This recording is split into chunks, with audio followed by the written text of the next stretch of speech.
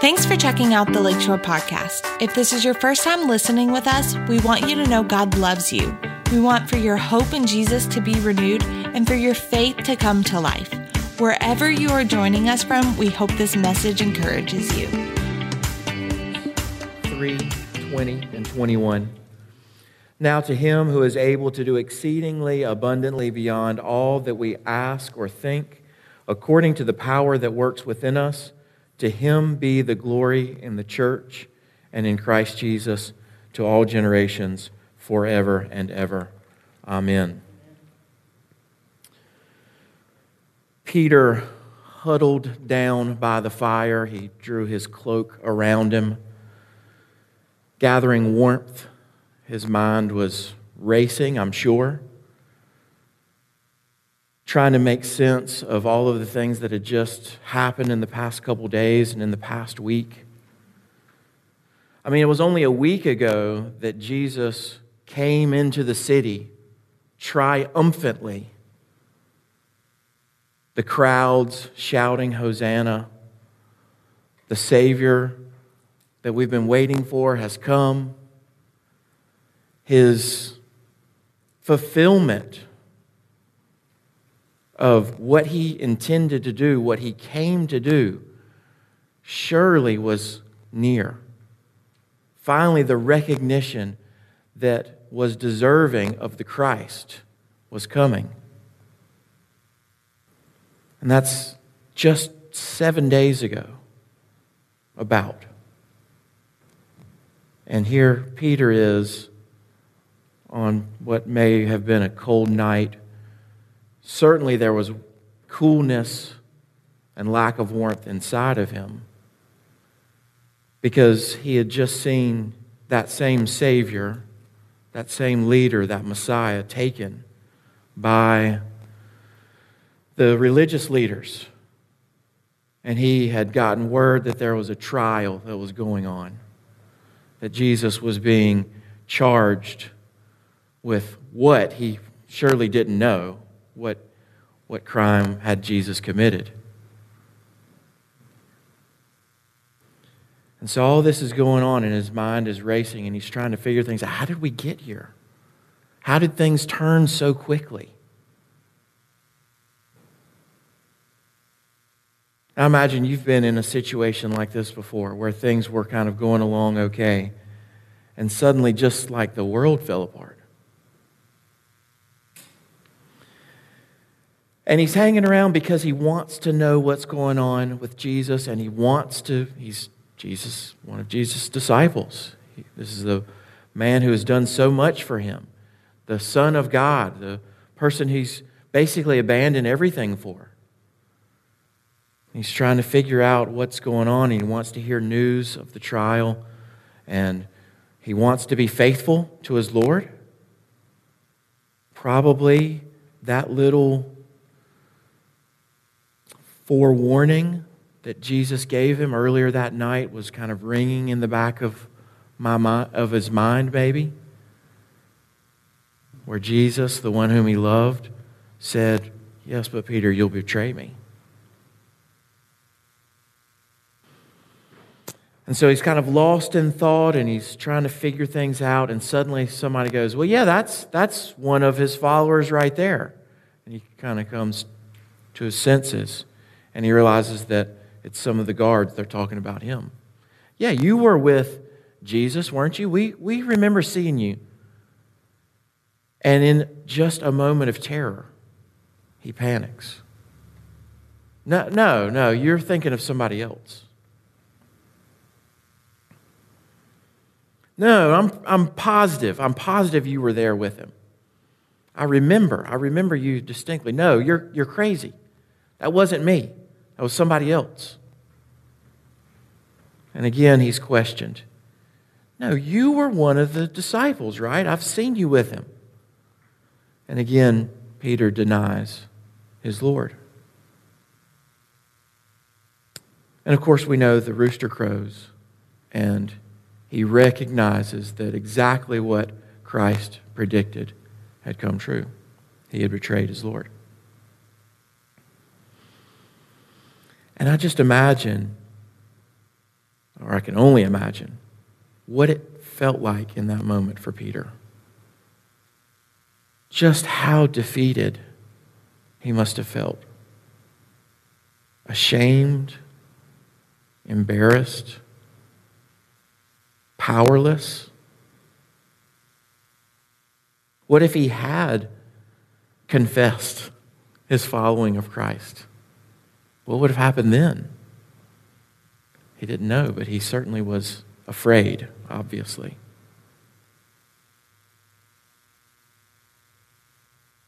And I think that we all can really identify with that, because there's been moments in all of our lives where we have felt defeated and afraid and ashamed and powerless.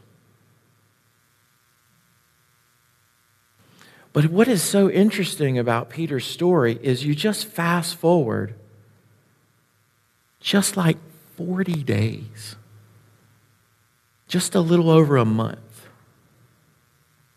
to the day of Pentecost. And do you remember that part of the story? The disciples are there, they're in the upper room, they're praying. Jesus has told them, wait for the coming of the Holy Spirit. And it comes. The Holy Spirit comes. He comes, I should say. In Acts 2, it tells us that they're there praying and the Holy Spirit comes and there's the rushing of a great wind and noise and people start speaking in tongues and the people in the city are like, what in the world's going on over there? And Peter comes out, the same one who just not long before had denied Christ. The same one comes out in front of everyone, in front of the city, and says, look, you all think that we're drunk. No. It's still early in the morning. We haven't been hitting it this early. We're not drunk. This is the power of the Spirit that's on us. And he boldly steps forward and declares Christ. And not just does he declare Christ, not only does he acknowledge publicly his own following and his own connection with and his own loyalty to Christ, no matter the consequence, but he even dares to make accusation. No, I'm following the Christ, the one who you crucified. Talk about a bold turnaround, right?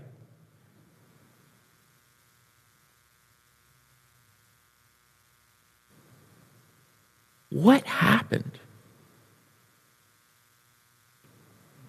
What happened in that short span? Now, in our contemporary world, you'd have somebody who puts together a little seminar. 40 days to a new you. Just $99.99. We take payments. You can do installments. That's fine. But no. It's not about that. We know that the real thing that happened was that the power of the Holy Spirit came. That's what happened. That's what happened. The power of the Holy Spirit. So this morning, as we think about the life of Peter and our own lives, Peter was the perfect choice for Jesus as one of his disciples. Do you know why? Not because Peter was so magnificent. He was just a common fisherman before Jesus got a hold of him. He was just like any of us, just going about his business. Just going out, casting his nets, pulling in fish, earning a living. Day in, day out, just doing his thing.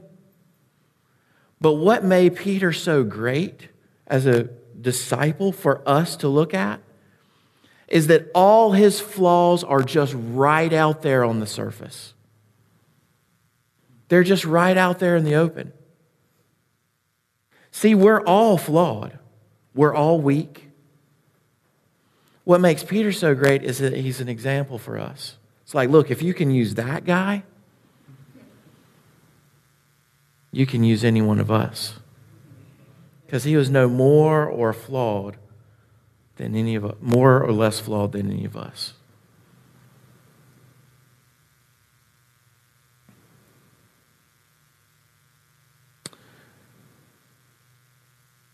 So, what was going on with Peter then was the filling of the Holy Spirit. We understand that. We see that clearly in Acts 2. But it seems very much like this was all part of the plan that Jesus had in the first place. It's not like this was just kind of being made up on the fly. See, if we go back to John 14, this is the night of that same night. This was earlier that same night where Peter's huddled by the fire, confused. He betrays Christ. But this time, this is a little bit earlier, and they're in the upper room together. Jesus and all of the disciples there, and they're having the Passover feast. All right, and the Passover feast was that meal that they shared together where the Jewish people celebrated the deliverance from captivity in Egypt. Now, how appropriate, because what did Christ's crucifixion represented? It represented our deliverance from captivity and sin. Right? The same night, same celebration. But they're up in the upper room together. And Jesus, he knows what's going on, right? He knows my work's just about done here. Because a little while later, they head out into the garden. And he's praying, Lord, if this cup could be passed from me. Father, if this cup could be passed from me. But not my will, but your will be done. He knows he's going to the cross. He knows his work is almost done. So what do you do when you know that your work is almost done? You give your marching orders to your successors. And that's what Jesus is doing in the upper room. It's like, I'm about to go, fellas, but here's what's going to happen. And in chapter 14, starting with verse 13, start with verse 12. Truly I say to you, he who believes in me, the works that I do shall he do also. And greater works than these shall he do because I go to the Father. Right? So he's saying, look, you've seen my ministry. I'm heading out. You guys are staying here. But your work's going to be just as great. You're going to do the same kinds of things that I did. Whatever you ask in my name, that will I do, that the Father may be glorified in the Son. If you ask me anything in my name, I will do it. That's a tall order. You've read about Jesus, right? All of the wild things that he did, all of the amazing things that he did. There's a reason why he was creating an uproar in that whole part of the world. Because he was doing amazing, exceptional things. And now he's saying, and you're going to do those things too. And if I had been in that room, I'd be going, whoa, Jesus, what are you talking about? I can't do that. Look, I'm just a fisherman. I'm just this guy. If you love me, you will keep my commandments, he says. And then in verse 16, I will ask the Father, and he will give you another helper, that he may be with you forever. That is the Spirit of truth, whom the world cannot receive, because it does not behold him or know him. But you know him, because he abides with you and will be in you. And there's the key. Here's the secret. So remember what happens. Peter goes out. Now, Peter, that night where he betrays Christ, is he saved? Yeah, he's saved. We can make mistakes.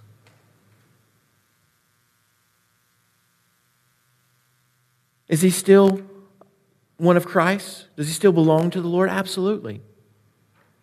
What he lacked was power. the power that he needed that Christ had. And that doesn't come until later. And he says, here's the secret, guys. The Holy Spirit abides with you and will be in you. And so let's unpack that just a little bit. With you, the Holy Spirit is with you. Now you might say, well, okay, big deal. Like a lot of people are with me all the time. But I think that we don't really appreciate the power of presence. Do you know what it's like to be truly alone? Truly alone. But Jesus says you don't ever have to be alone because the Holy Spirit is with you. Have you ever tried to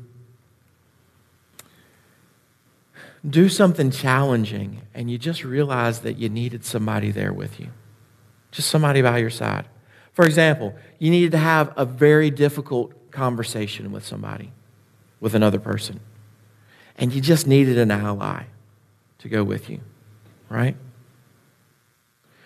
Or you're going to try something challenging, a new feat, open a new business, or engage in something that you've never done before.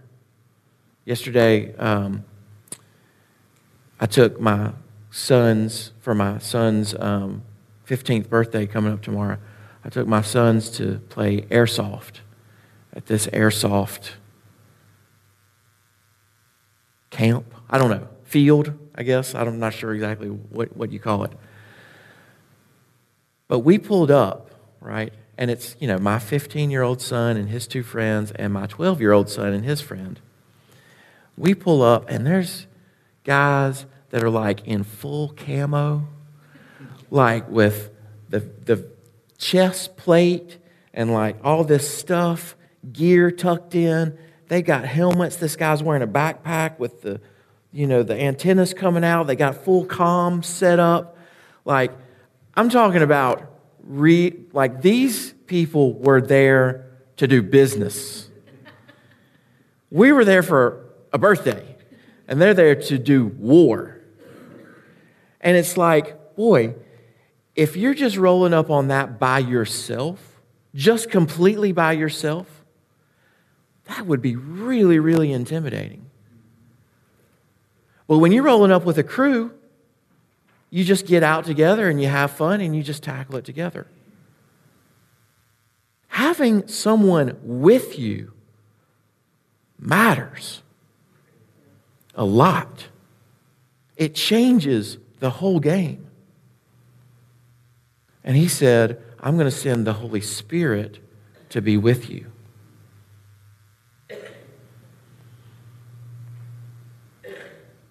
I work at a seminary, and the job that I work at, there's a very long, protracted process to get from the point of not working at the seminary to the point of being hired by the seminary. It's a very long, grueling process. There's a series of interviews. You have to give presentations. You do more interviews. I did probably 3 or 4 interviews. One of those interviews was with the full faculty body there. So there's 30 or 40 people who are interviewing you, right? Talk about intimidating. Sheesh. But I had a secret weapon. Well, I had my wife, first of all. That's the main thing. She was my support. But I had an inside man. It's a man named Dr. Rodney Cooper.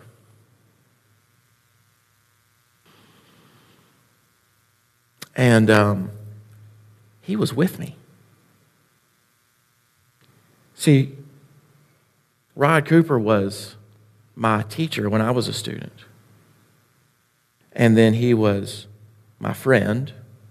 And then he was my first boss when I came in as administration. And all through that process, he saw something in me. And he continued to speak into my life. And he continued to pour into my life. And he advocated for me. He advocated for me. And whenever I had a misstep and didn't do so well in one of those interviews, he would come along behind and say, no, guys, you don't understand. This is our guy. This is our guy. He was with me. And Christ said, I'm sending the Holy Spirit to be with you. To be with you like that. Now, the Holy Spirit is not just with us, he's also in us. And that changes things, right? It's one thing to have presence. That's good. That's real good. So that's probably enough in the wide variety of situations. But he's not just with us, he's in us also. Because when something gets in you, it changes you. It changes your very being. See, there's a reason that those guys at the gym who are all bulked up, and they're all muscly, and, they got veins bulging everywhere. There's a reason they look like that. I mean, yes, they lift weights, but you know what else they do? They put particular things in their body. And I don't mean, I'm not talking about juicing. I'm talking about, some of them do that too. But I'm talking about the things they put in their body. They put different things in their body than people who look like this put in their body, right? This is what you get when you put cake in your body. They're putting lean proteins and chicken and beans and stuff like that, right? What you put in your body matters. What you put in your spirit matters. And when the Holy Spirit is in you and is indwelling you, God is in you. And it changes the makeup, the character of who you are. I even knew one guy, or heard about one guy, who ate so many carrots, he turned orange. If you can turn orange from eating carrots,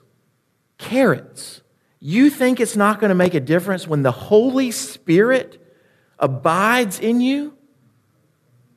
Yeah, it is. And then the Holy Spirit is with you, the Holy Spirit is in you, and then the result, the Holy Spirit works through you. Works through you. When the Holy Spirit came on that day during Pentecost, it wasn't just that they were filled up and spoke with tongues and felt the presence of the Lord. That all was fantastic. But then what happened? They went out and they became witnesses, right? They became witnesses. The scripture says, you will go and you will be my witnesses in Jerusalem and in Judea and in Samaria and even into the ends of the earth.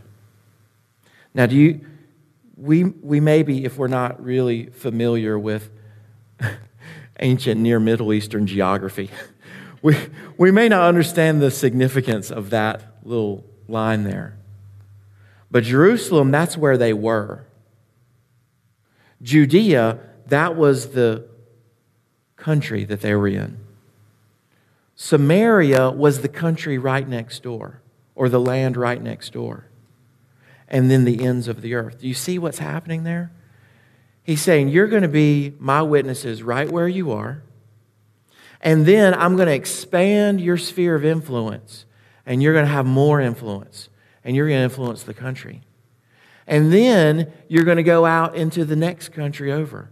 And you're going to go over there to Samaria. And you're going to be my witness there. And I'm going to take it all the way to the ends of the earth. not just the big guys. Everyone who has the Holy Spirit. I'll be with you, and I will abide in you, and I will work through you, says the Holy Spirit. Right? And it's for that purpose. Why? To be a witness for Christ. And now all of a sudden it clicks, right? What was Peter unable to do without the empowerment of the Holy Spirit? He was unable to stand and be a witness for Christ. He needed that empowerment.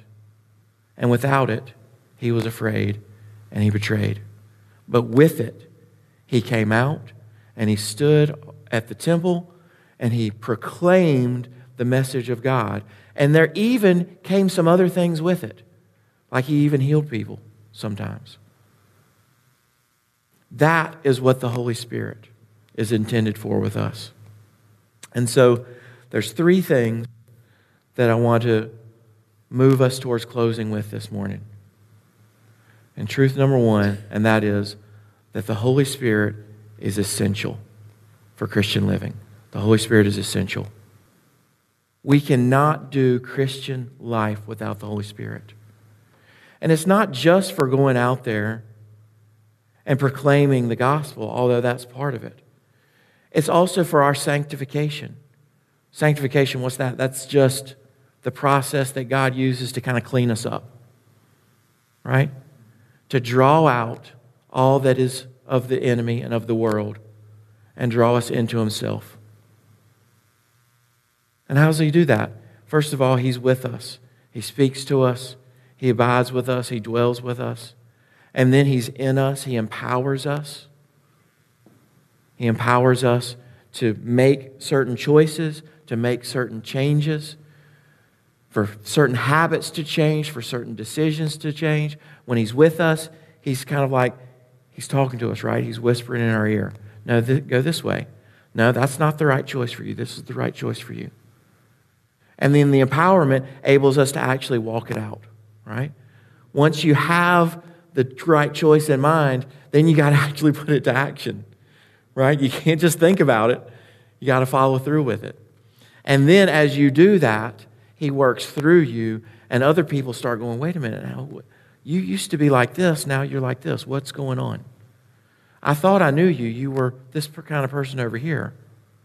You were the kind of person who would deny Christ and betray him, and now you're proclaiming him from the city square. What happened?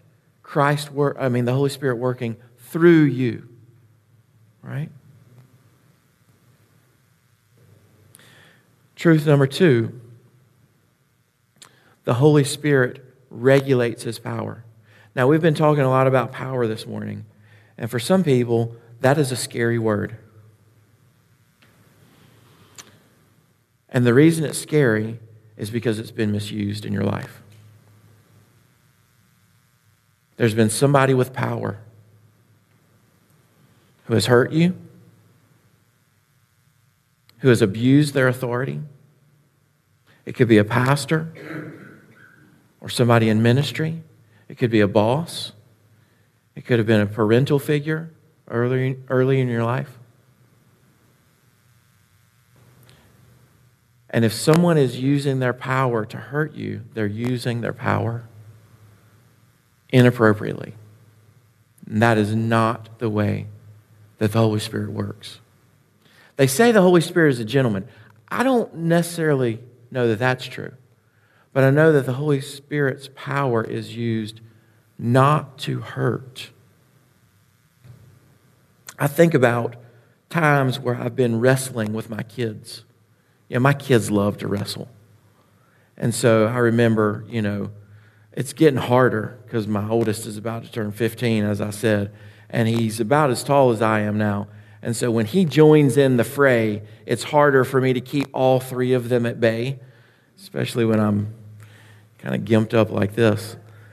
But when they were smaller and I would wrestle all three of them, it was so easy to take them all down, right? It's just like, boop, and one of them goes flying across the room. I mean, not really. You don't really send your kids flying across the room, but you could. You could. That's the point. And the point is, as a good dad, you don't. What you use your strength for while you're wrestling is to protect them. Right? So I'm just as focused on making sure that my body weight is not crushing them, that I'm just using just enough power to move them around and keep them off me and not utterly crushing them. That's the Holy Spirit. That's how the Holy Spirit does power.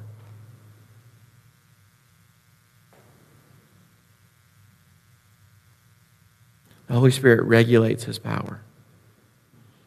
And He asks us, don't seek me just for the power. And don't look for all of the bells and whistles and spectacularness. Just look for what you need in the moment. And then the third truth is that spiritual power must be activated by you. By you. It must be activated by you. See, the Holy Spirit's with us all the time, but just because He's with us all the time doesn't mean that we're accessing Him. It doesn't mean that we're making use of Him. If I had if I'm out on the job and I'm hiring somebody to come alongside me and to partner with me on the job, and every time that person tries to help out, I'm like, no thanks. Go wait in the car. Or, what good is he? What good is that person? The Holy Spirit is with us, but if we don't connect with Him, if we don't invite Him in, He's not empowering us in the way that He could be. 1 Corinthians 12, Paul is talking about the ways that he could boast about who he is and all of the things that he's gone through. And then he starts talking about this thorn in the flesh that he's given. And we don't quite know what this is, but he says, I asked 3 times for the Lord to remove it. Concerning this, in verse 8, concerning this, I entreated the Lord 3 times that it might depart from me. And He said to me, my grace is sufficient for you, for power is perfected in weakness. Power is perfected in weakness. Most gladly, therefore, I will rather boast about my weakness, that the power of Christ may dwell in me. And so we say, who, me? I have to activate the Holy Spirit? Yeah. But I'm just me. And I have these weaknesses and I have these flaws. Yeah. Yeah. Just like Peter. Just like Peter. Spiritual power must be activated by you. And here's how you do it. You start to look. You just start to look. You start to look for opportunities. And you start to invite Him in. Just ask Him, Holy Spirit, come. Help me with this. Help me with this today.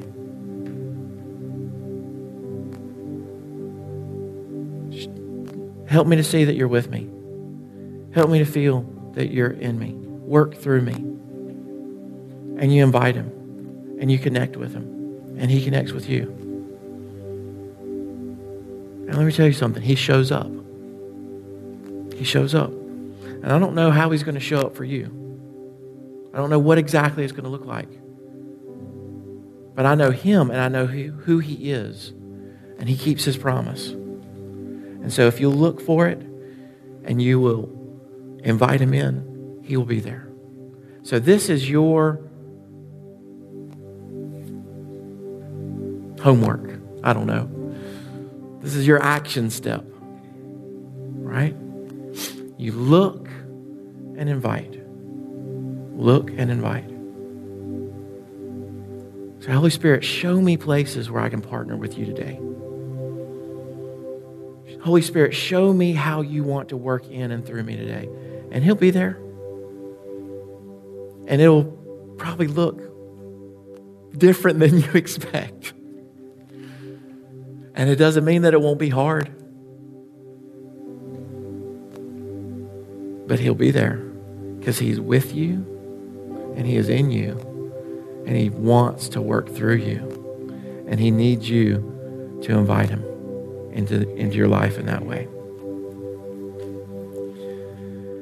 I'm going to pray, and we're going to have some people here up at the front, my wife and I among them, to pray for you. If you would like just a fresh connection and empowerment of the Holy Spirit, it's not my power. It's the Holy Spirit power. We're going to be up here to pray for you. Let's pray. Father, thank you so much for your presence here today. Thank you for your Holy Spirit empowerment. We thank you so much, Father, that you have given us your Son, Christ, who came, who did the work on the cross. And we thank you for sending your Holy Spirit to come and abide with us and to be in us. Work through us, Lord. Work through us in sanctification. Work through us in spreading the good news of Jesus Christ. Work through us in partnering in all kinds of kingdom work in this world.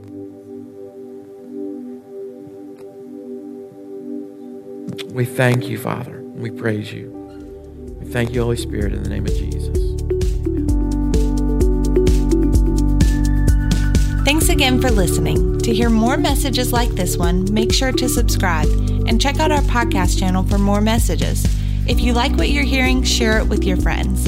For more content from Lakeshore and information on services, check us out at lakeshorecf.com.